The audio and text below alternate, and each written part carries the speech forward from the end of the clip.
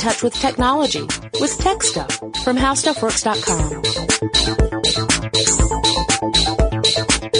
Hey there, everyone, and welcome to Tech Stuff. I'm Jonathan Strickland. And I'm Lauren Vogelbaum. Today we want to do the first of a two-part series on a particular developer of video games. I mean, an actual video game developer, not a company. Not a company, but a person. And, this is someone who has a really interesting take on the design of video games, and his work has been incredibly influential. He's talked about as a revolutionary or a hero to other game developers. I think he was named in the top 5 in one survey from 2009. Right, and he has won numerous awards. We are, of course, talking about Sid Meier. And so anyone out there who has played a lot of computer games, you've probably heard Sid Meier's name, particularly since his name is part of the brand. Yeah, it's featured on the actual game titles.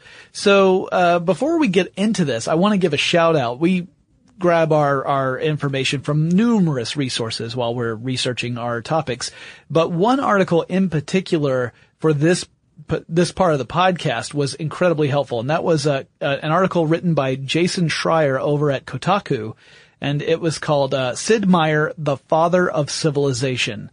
So Civilization being one of the many titles. Yes. Yeah. Mm-hmm. Anyway, that I would say that's a must read if you are interested in Sid Meier and the story of Civilization, as well as just the story of the companies that Sid Meier's been a part of. Go check out that article. It was based on a series of interviews with Sid Meier, a fellow named Bill Steely, and one of the other participants in the company, whose name I don't have at the top here, but a series of interviews from 2013. So it's all really great, fresh information. There was another really terrific article I wanted to mention, an article in Gama Sutra called The History of Civilization that was written by Benj Edwards, and it was based on a Sid Meier interview as well. Right. So both of these were just terrific, instrumental. Yeah, fantastic stuff. You guys should go read those. And the civilization-centric article will become really important for the second part of our podcast. But in this first one, we're going to focus mostly on Sid Meier's background and his early years in computer game development. He was born on February 24th, 1954 in Sarnia, Ontario, Canada. Wait a minute, this guy's Canadian? Okay, show's over. That must explain why he's so nice. That does explain why he's so nice. And that's not us being silly or anything. He's been called one of the nicest video game developers by multiple people. Yeah, it seems like everyone who works with him who has given an interview that we could find on the interwebs was just full of nothing but nice things to say about the man personally. And I've watched several interviews with him where he was being interviewed by other people, and again, he just comes across as sort of a very genuine, personable guy who loves to design games.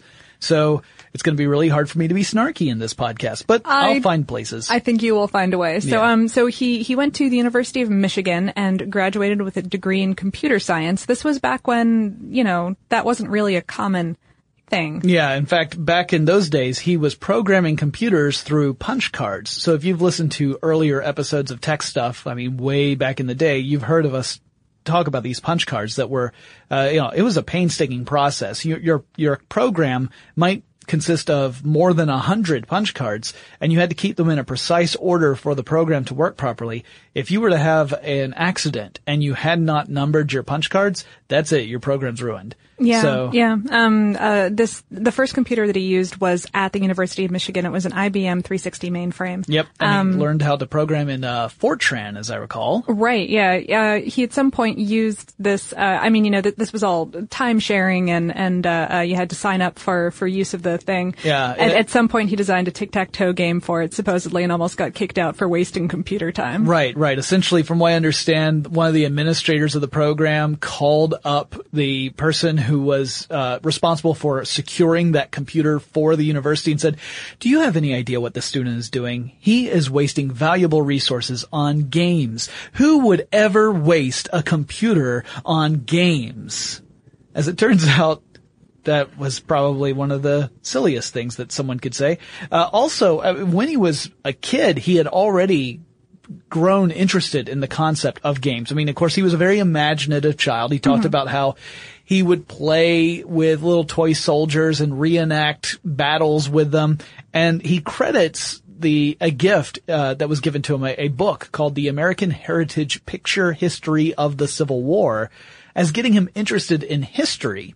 And that obviously becomes very important with some of the titles that he would produce. So Right. I also remember reading that he played a lot of Risk as a kid. Yes. So he liked games. He liked history. These were things that really interested him. And he loved computers and still does love computers and programming. So when you look at all three of these factors, the computer programming, games, genuine urge to conquer the world. Yeah, well, that's, but in a nice way. Right. He's doing it for your own good, Lauren.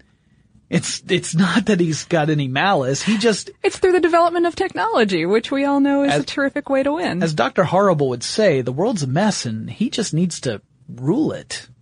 So anyway, he began to wonder, what would it be like if you could go and, with your own abilities, if you were to be able to go back into history and take control of some massive force that had been instrumental in a battle, and you were to control them and make different decisions, what would be the outcome?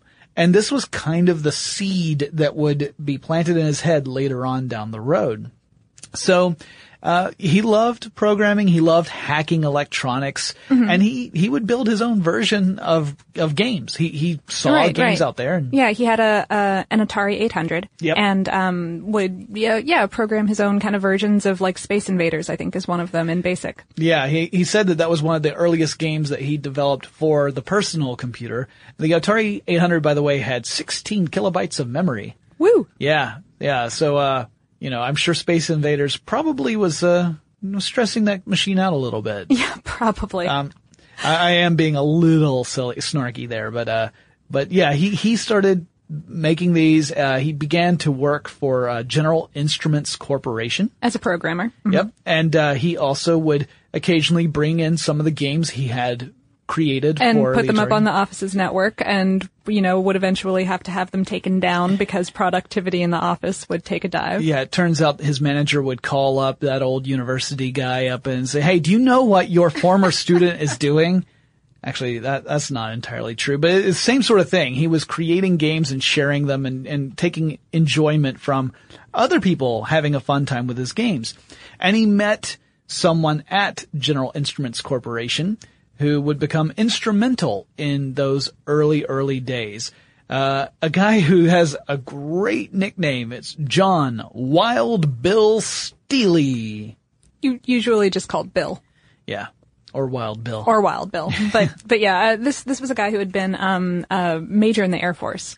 Yeah. In fact, I think at the time he still was an active major. He was a former fighter pilot. Right. So, if you guys don't know what fighter pilots are like, I recommend watching the documentary Top Gun. Now keep in mind, that's Navy pilots, not Air Force pilots. What?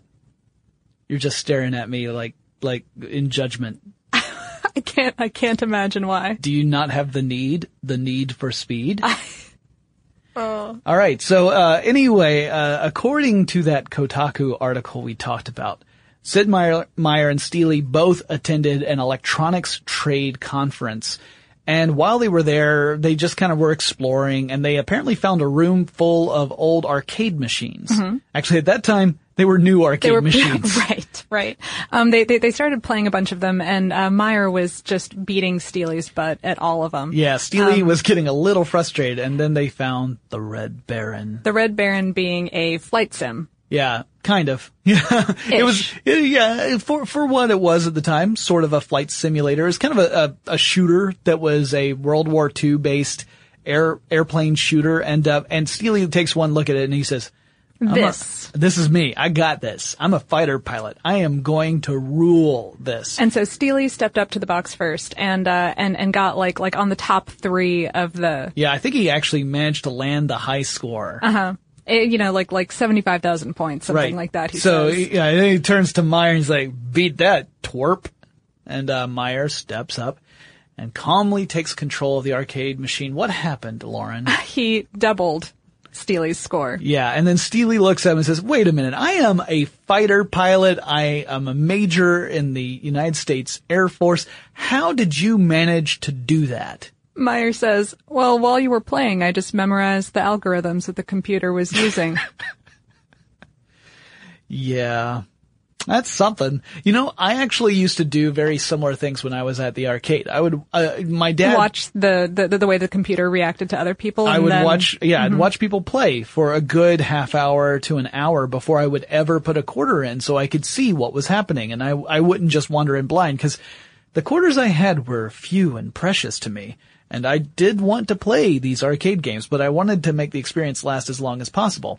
Now, I will go ahead and tell you, my algorithm recognition skills are really minor compared to what Meier was able to do. Well, that's fair. I think being worse at Sid Meier than at computer algorithms is probably that's fair. Okay. Yeah. Okay. Well, I don't have to have some sort of inferiority complex over that. No. But so according to the story, after this debacle, Meier kind of casually threw out like, this was a pretty okay game, but I could totally write a better one. And Steely's like, if you can do that, I can totally sell that game. And so Meier did it. Meier went home and over the next few months designed a fighter pilot game. Yeah, in fact, depending upon which version of the story you see, and there are different versions. I mean, keep in mind that a lot of the information about these early days, this is stuff that people are talking about decades after it happened. Oh, sure. And it's all very kind of colloquial, and everyone is kind of joking around about it and remembering it fondly, but Yeah, so get a little fuzzy with the details, but depending upon whom you ask, it was like a couple of weeks before and then he came back. And again, this also gets a little confusing because there are different reports on what the very first game Sid Meier made, what it was called. But according to the Kotaku article, the one that they settled on as being this is the game we're going to try and sell was called Hellcat Ace. That was a World War II combat flight simulator, and it was more than just a shoot 'em up, top scroll game or something. This was a game that actually allowed you to take control of World War II aircraft and do some advanced piloting maneuvers, things like Immelman turns and loops, and you could stall your plane out or roll it and all that kind of stuff. And so they started with supposedly like $1,500 in startup and, self-printed copies of the game and like Xeroxed copies of the instruction manual. Put them in Ziploc bags and started taking them to hobby stores around town. Yeah, in fact, this was in Baltimore, Maryland, I believe. Right, yes. It was Baltimore, Maryland is where they were based out of because that's where General Instruments had their headquarters. And this is not an unusual story, by the way. This is how early computer games really got started. You had programmers who were working out of their homes usually. Most of the time they were doing this on their own time. It was not a full-time gig yet. And they would produce stuff, put them in these bags, and then sell them at a computer store. And the computer store would then mark up the price or whatever. And often you would walk in and there'd be a bulletin board on the side of the wall in the computer store. Because keep in mind, these were not computer game stores. These were stores that sold computers and computer components. Right. This was just something else you could buy in that store. So you would go and there'd be a bulletin board and there would be thumbtacks that would have these games, tacked to the side of the bulletin board, and go and you would base your purchase decision on what the artwork looked like on the Xerox sheet that was showing through. Yeah. And this was all in the early 80s. I'd say 80 to 81 probably is when all of this was occurring. So. Yeah. This is at the very dawn of the personal computer revolution. And of course, at this time, the people who own the personal computers are in large part hobbyists. We're starting to see other people buy personal computers by the early 80s, but it's largely still hobbyists. It's a niche market. So, what I love is the story about how Steely would convince stores to carry Hellcat Ace. You see, he would actually travel all the way from New York down to Washington, D.C. That was the area that he would consider his territory. Okay. Not just Baltimore. So I'm going to quote him from the Kotaku article. Now, this is actually what Steely told the reporter. He said, I would call computer stores and ask to buy Hellcat Ace. And when they didn't have it, I would yell and scream at them, "What kind of computer store are you?" And then I'd hang up. I would do that 3 times in 3 weeks, each time pretending to be a different person. And then the 4th week, I'd call and say, "Hello, this is John Steely. I'm a representative with Microprose. I've got this game called Hellcat Ace." And they'd say, hey, whoa, everyone's been calling about that. Can you help us get that game? Nice one, Steely. Yeah, and you can, this illustrates the kind of relationship that Steely and Meier had at this time. Steely was very much the public persona and very much the out there, go get him, the salesman. And, and as it turns out, I mean, again, if you read interviews or you see interviews with Meier, you learn that this is exactly the way Meier wanted things to go, because Meier was not a business guy. Right. He wanted the freedom to be able to develop the games that he thought would be fun, and this was a great arrangement. He didn't have to worry about the business side. That did not interest him at all. I mean, he certainly wanted to make a living off of it. That was his dream job.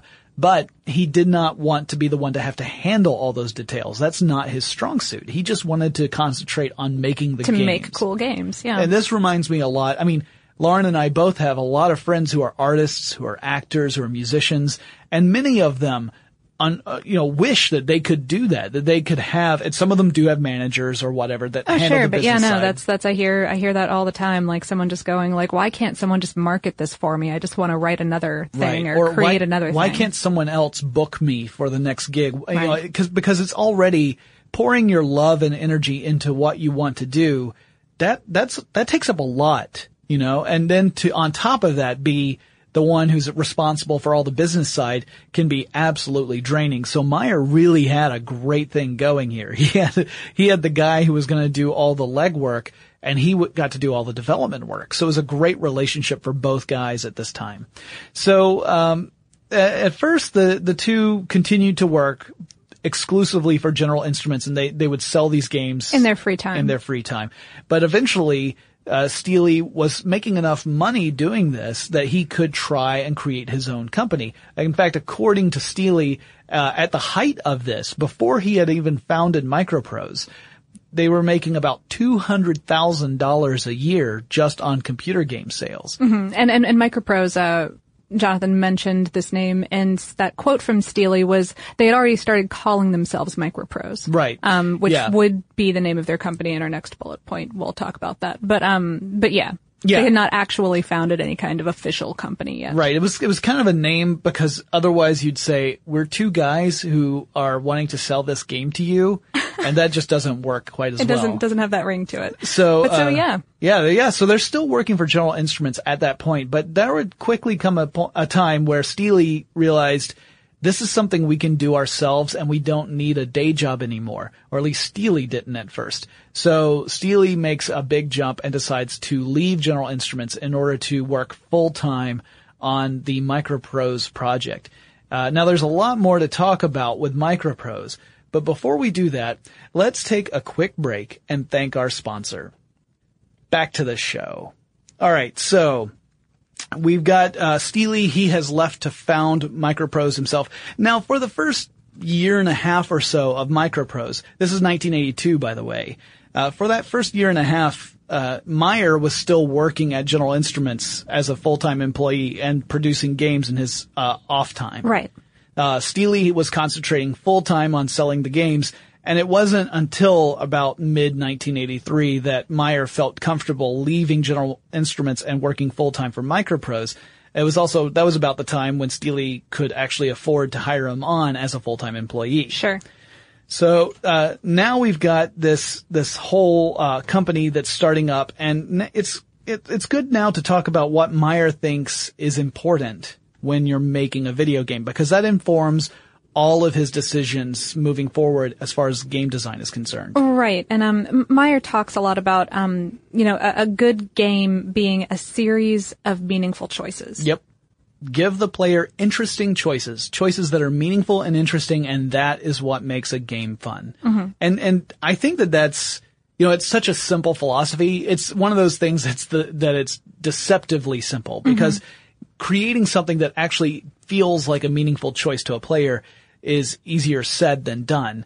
But Meier was really adamant about it. He says that if it feels like it doesn't matter what you choose to do, or if what you do has little to no impact on the game, it's not that satisfying. It might be challenging to play, but it's not necessarily a satisfying experience. Right. And he also, he also talks a lot about wanting to give players the choice to create their own storylines, to not direct the storyline directly. Right. He didn't want it to have his games to have a linear plot, for example. So we think about a lot of games. We talk about games all the time on Tech Stuff and other shows that we do as well. Yeah, we actually just did an episode on forward thinking about storytelling, which this was reminding me of so much. Right. So for example, we talked in that episode of Forward Thinking. By the way, if you guys are not watching and listening to Forward Thinking, go check it out. I think you would really dig it. If you enjoy tech stuff, you'll totally enjoy Forward Thinking. Yeah, our writer friend Joe joins us for the podcast, and he's just terrific. He is, and he has the axe that he brings to every podcast. He has a mystical axe. Yeah, there really is a mystical axe. It's a plastic axe, guys. Yeah. Don't worry, we're not in danger. Right. Yeah.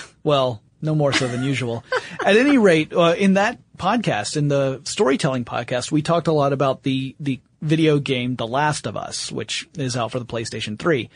Now, The Last of Us is, in my opinion, a wonderful video game. I love it very much. However, it is somewhat linear, and you could argue that the choices the player makes do not, in the end, impact the story that much, which is not the approach that Sid Meier likes to take. He likes to take a different approach. This does not mean that one approach is automatically better or worse than the other. They are different with different goals. Yeah. My favorite quote from Meier about this is, I prefer games where the player can lead the game in the direction that they want, and then they kind of end up with that unique story that only they can know. Right. And that is a very valid point of view. It's also very challenging to do in a way that, as a designer, right. Letting the player come to those conclusions for themselves is very tricky. Yeah. Because if you just give a player an open world and no direction at all, then it's really hard to get something going, to make something happen. You might be able to make some tiny thing or a temporary thing happen, but if there's not enough to tie a game together, then it's, again, more confusing than satisfying. So finding that balance is really tricky. But he did it well enough that, the next year in 1983, when the video game industry crash happened, and how it happened. It happened a whole bunch. There were just so many games that were not great that were being pushed out very quickly by development teams for the Atari. Right. Yeah. Especially things, I mean, obviously we've talked about this so many times, but titles like, ports like Pac-Man for the Atari 2600, or of course, the one that everyone always quotes, including myself, E.T., the Extraterrestrial. The game that was so bad that they ground it up and buried it in the desert. These were games that flooded the market. It diluted the market. It made everything less valuable. Plus you had lots of different consoles hitting the market all at once. And there was just too much, and it could not support itself. And eventually the industry collapsed in on itself. And you would think, okay, so tiny startup from the previous year. Yeah. That doesn't look good for them, but they lived through it. They continued selling games. Yeah, part of it was that they were developing computer games, not console games. Right. And a lot of people were moving toward computers, and they were feeling, kind of let down by the consoles. Right. Yeah, exactly. So in a way, they were in the right place at the right time. Plus, with Sid Meier's philosophy of, you're taking this simple approach and then adding complexity, and that makes a simple game into a very deep and compelling game. But you make it, you add that complexity in a way that the player can grow and learn with, as opposed to just throwing everything at them at once. This approach really worked out well. And so, one of the games that was released, and I actually found gameplay video footage of this. I remember this one. I remember Floyd of the Jungle. You remember Floyd of the Jungle? I very dimly have this mental image. Yeah. Mm-hmm. So it's a platformer game, a side-scrolling platformer. Well, not even side-scrolling. It's just a side view, but a platformer game, kind of similar to the old Donkey Kong game. And your character could run around, jump, and climb up vines to try and rescue other characters from impending jungle doom. And up to 4 people could play at the same time, which made it, kind of a remarkable game. This is a computer game where 4 people are all playing. They're all trying to race around and save this vaguely feminine figure from Doom. The more feminine blob as opposed to the more masculine blob. Yes. Yeah. Well, you knew it was supposed to be a princess, but the idea was that you were competing against these up to 3 other players to try and rescue her first. And there are all these other obstacles and dangerous animals in the way. Oh, that's a terrific gender normative thing right there. That's great. Well, anyway, it's simpler times. It was 1983. Anyway, so. I remember the 80s. So it was around then that Meier started going to game developer conferences. There was one in particular out in San Jose, where he met up with people like Will Wright, who would go on to create SimCity. And Dan Bunton of Mule fame. Yeah, right. so anyone who's played Mule, that was a very popular game in the early 80s as well. And mostly these guys would meet up and they'd talk about how they liked each other's games a lot. Yeah, it sounded like they all would nerd out. Like, I like your game, you like my game, I like your game. Yeah, but there was no real collaboration. In fact, Meier would say, like, we admired each other. We thought that the games were fun. And I think that they influenced each other, indirectly, taking parts of each other's work that they admired and right. They would look at something and say, wow, I never thought that a computer game could do that. How did they do that? How could we use something that's similar to that? Right. So it wasn't so much like I wouldn't say it's plagiarism, but it was certainly taking inspiration from the work of others. Sure. And Meier said that they were all kind of really focused on what they themselves were doing to the point where they didn't really want to share it with anyone else. They wanted to be able to build it themselves and then release it and kind of continue this trend of, that game you made was really great, as opposed to come here and help me make this really great game. Huh. Right. So it's kind of, there was like a little bit of competition and a little bit of showmanship going on, but it was a lot of mutual appreciation as well. So by 1985, a game called F-15 Strike Eagle, another combat flight sim, had been released and went gold. Yep. And then you got the game called Silent Service, which was a submarine simulation game. Now, these simulation games, this is what Steely wanted to see. Especially military-based ones. Right. Cause this made sense to him. This was the stuff that he thought had a strong following in the computer game world, and as a member of the armed forces, it was something that spoke directly to him. So he was fully behind this. And in fact, Meier would say that there were times where Steely essentially just wanted Meier to churn out, to continue making flight sims over and over and over and over and over again. Right. Churn out is probably too harsh a term, but yeah, that's exactly. I think Meier's too polite to say that, but I feel like that's how he was probably feeling. Right. So 1987, Sid Meier creates a game that goes outside this realm of the military simulator. And it's the game I alluded to back in the when I was talking about Pirates. Because Sid Meier's Pirates comes out. Pirates! With an exclamation point. Y'all, don't forget the exclamation point. This game. Oh, I will never forget the exclamation point. Okay. I owned a version of this game. I want to say I even owned it on the Apple IIe. Which was probably a port of Pirates because he programmed most of his games on the IBM PC, once he moved away from the Atari 800. So Pirates is it's a game where you take the role of an aspiring pirate. In fact, at the very beginning of the game, you are, I think, a stowaway aboard a pirate ship.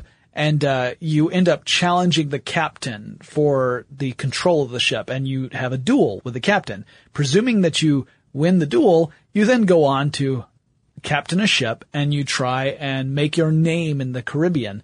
And you can do things like sack towns. Sometimes you can become a privateer for a particular nation. So you might sign a letter of marque with the British, and now you can act upon behalf of the British. And so if Britain is at war with Spain, you can pirate Spain all you want. Yeah, and you can get credit from the Brits while Spain is shaking its fist and going, I want my silver back. But in Spanish, yeah. Yeah, I no habla español, unfortunately. So, but anyway, it was hablo. Whatever. Look, I speak English and I speak it poorly. Anyway, so, it was very much kind of a swashbuckling sort of pirate game. It wasn't meant to be a historically accurate depiction of pirates, although it was set between the years that people generally think of as the golden age of piracy. You could play very early on, like in the 1560s if you wanted to, but it was more challenging because there were fewer ports to actually work with. So if you ticked off a faction, you quickly find yourself hard pressed to get rid of all that filthy lucre you managed to get. Like, you know, when you were pirating ships, you would end up with massive amounts of various goods. And so it wasn't just money. You had to find a way to offload the goods, and you wanted to find a good selling price, which meant that, you know, you didn't want to tick everybody off. So I take it that you were a fan of this game. I liked it. I played this game a lot. And there have been multiple revisions of this game. We're not going to talk about every single game Sid Meier has had a hand in, obviously. And especially not all of the sequels, because that would be exhaustive. Right. But So Pirates was... Literally, that would be exhausting. That's the word that I was looking for. Anyway. Exhaustive and exhausting. It was a great game. Obviously, I loved it very, very much. And they, you know, re-released it a couple of times with the revisions, including an Xbox version, which I also own. So anyway, this was a departure from those military combat simulators. And it was such a departure that the decision was made at some point to put Sid Meier's name on the box, call it Sid Meier's Pirates, because previously, just to be like, hey, this developer that you like also had a hand in this one. Right. Maybe you want to buy it. It was sort of the establishment of a new brand, Sid Meier, as a brand, not just as a person. According to Steely, this was a suggestion that happened at a dinner of the Software Publishers Association that Robin Williams made. Robin Williams was hanging out at the time. And apparently made them laugh for like 2 hours straight. And then eventually he turned to Steely and said, what you should do is put this guy's name on the box and make him a superstar. So, again, your mileage may vary.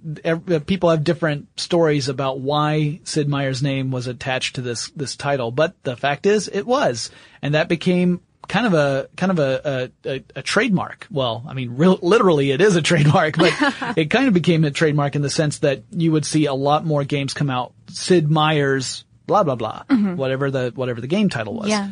And, it was interesting also because it gave Meier another challenge besides just building something that wasn't a combat simulator. He had to work within the technical challenges of developing a game that needed to look very lush and beautiful, but within such limited processing power for the time. Or at the time. Yeah, and he began to develop some pretty cool approaches to that. So he actually pushed the video game development process forward just by innovating in that way. In 1989, development for what would become Civilization started. Yeah. And like with Pirates, Steely really wasn't excited about the game. In the beginning, and development would wind up getting delayed multiple times so that other projects could be pushed to the forefront. Yeah, we'll tell the whole story behind the development of Civilization later on in the second part of this. Right. It is. I think that's the part that certainly the two of us are very interested in, and so we wanted to break it off and devote a lot of time to it. It's so much stuff, and it kind of overlaps with a lot of the other things that are happening in this timeline. We figured it would make it more of a cohesive story if we just grouped it together. But by 1990, that's when Sid Meier's Railroad Tycoon comes out, and this was another big departure, right? This was a business simulation game, not a combat simulation game. And it was a real-time strategy game where you were trying to build railroads across the U.S. and Europe. This was also the year that Meier's first son, I think only son, maybe Ryan, was born to his first wife. And it was also around this time that that Steely bought out Meier's shares in Microprose. This was a voluntary move. Meier, knew that the company was starting to head into the direction of consoles and arcade machines, and he wasn't really interested in pursuing that. Yeah, he wasn't comfortable being tied down to a company that was making some choices that he felt were limiting his ability to create games. That was, again, that's all he was really concerned with. Yeah. So a new VP of development took over for Meier at Microprose, and this new VP didn't receive personal bonuses on Meier's releases. Right. So which ended up being part of the sticky situation that they would get into with Civilization. That led to the deprioritization of some of these titles. Yeah. Because Microprose was developing other games that Sid Meier did not have a hand in, because there were more people working for Microprose now than just Steely and Meier. They were putting out a lot of games, actually, either personally developing or porting from smaller companies. Right, or they were publishing stuff that was being developed by other companies. So Microprose is not just a developer, but also a publisher. Right. So they were publishing some games that were developed by other developers. And so, the VP of development, he's getting bonuses on games that were developed by Microprose, but not on games that were developed specifically by Sid Meier, like because Sid Meier's because games. Sid was a contractor at the time, so he didn't have technical control over those. Yeah, so that we're getting a little political, and we'll get more political when we get into the full Civilization story. But in 90, that also was the point where the Civilization work really starts to kick into high gear. He was coding it on an IBM PC at the time. And then 91, you get to a point where Civilization actually publishes. It's a strategy game where you're actually trying to start with a very basic unit of a particular nationality and build a civilization and all that entails. A almost prehistoric, early historic. Yeah, to the point, civilization. You haven't developed reading and writing yet, because that's one of the first, so prehistoric. That's one of the first, technologies you can develop in the game. Yeah, so you start off as a nationality, you can choose which one, and they have, different advantages and disadvantages. You start on a randomly generated map, although of course in later versions of Civilization, if you wanted to, you could start on a world map. Yeah, the Earth's map of varying sizes depending upon which version of Civilization you're playing. And your goal was to try and create a civilization. Winning the game, there were multiple ways to win. You could either win based on points. The game would end once it hit a certain year. I want to say it's like 2050. Then, if you had the most points at that point, if you had the most points at that time, you would end up winning. Or you could getting points by conquering and developing technologies. Yep, and creating improvements to your cities, that kind of thing.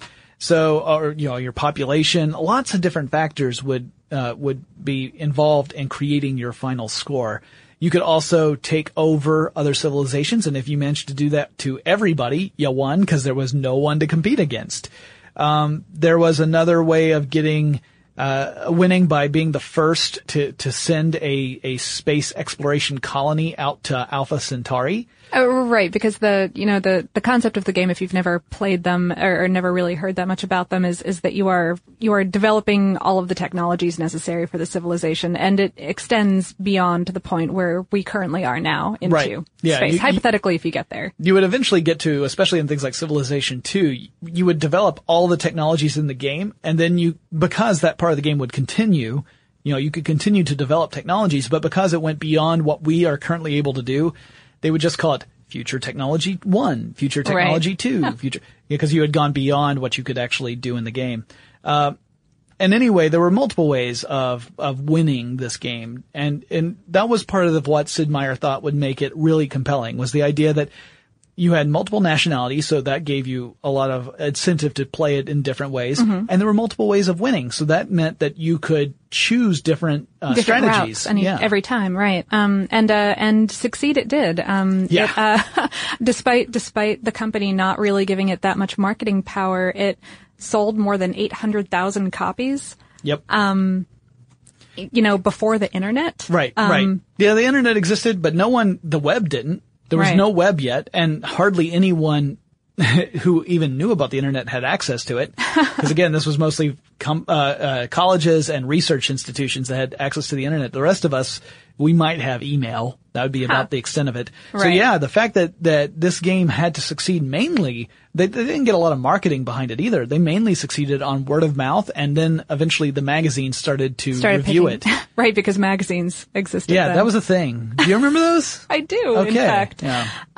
So around 1992 or so, like I had said, Microprose was trying to get into a lot of arcade stuff. Actually creating arcade cabinets based on old titles.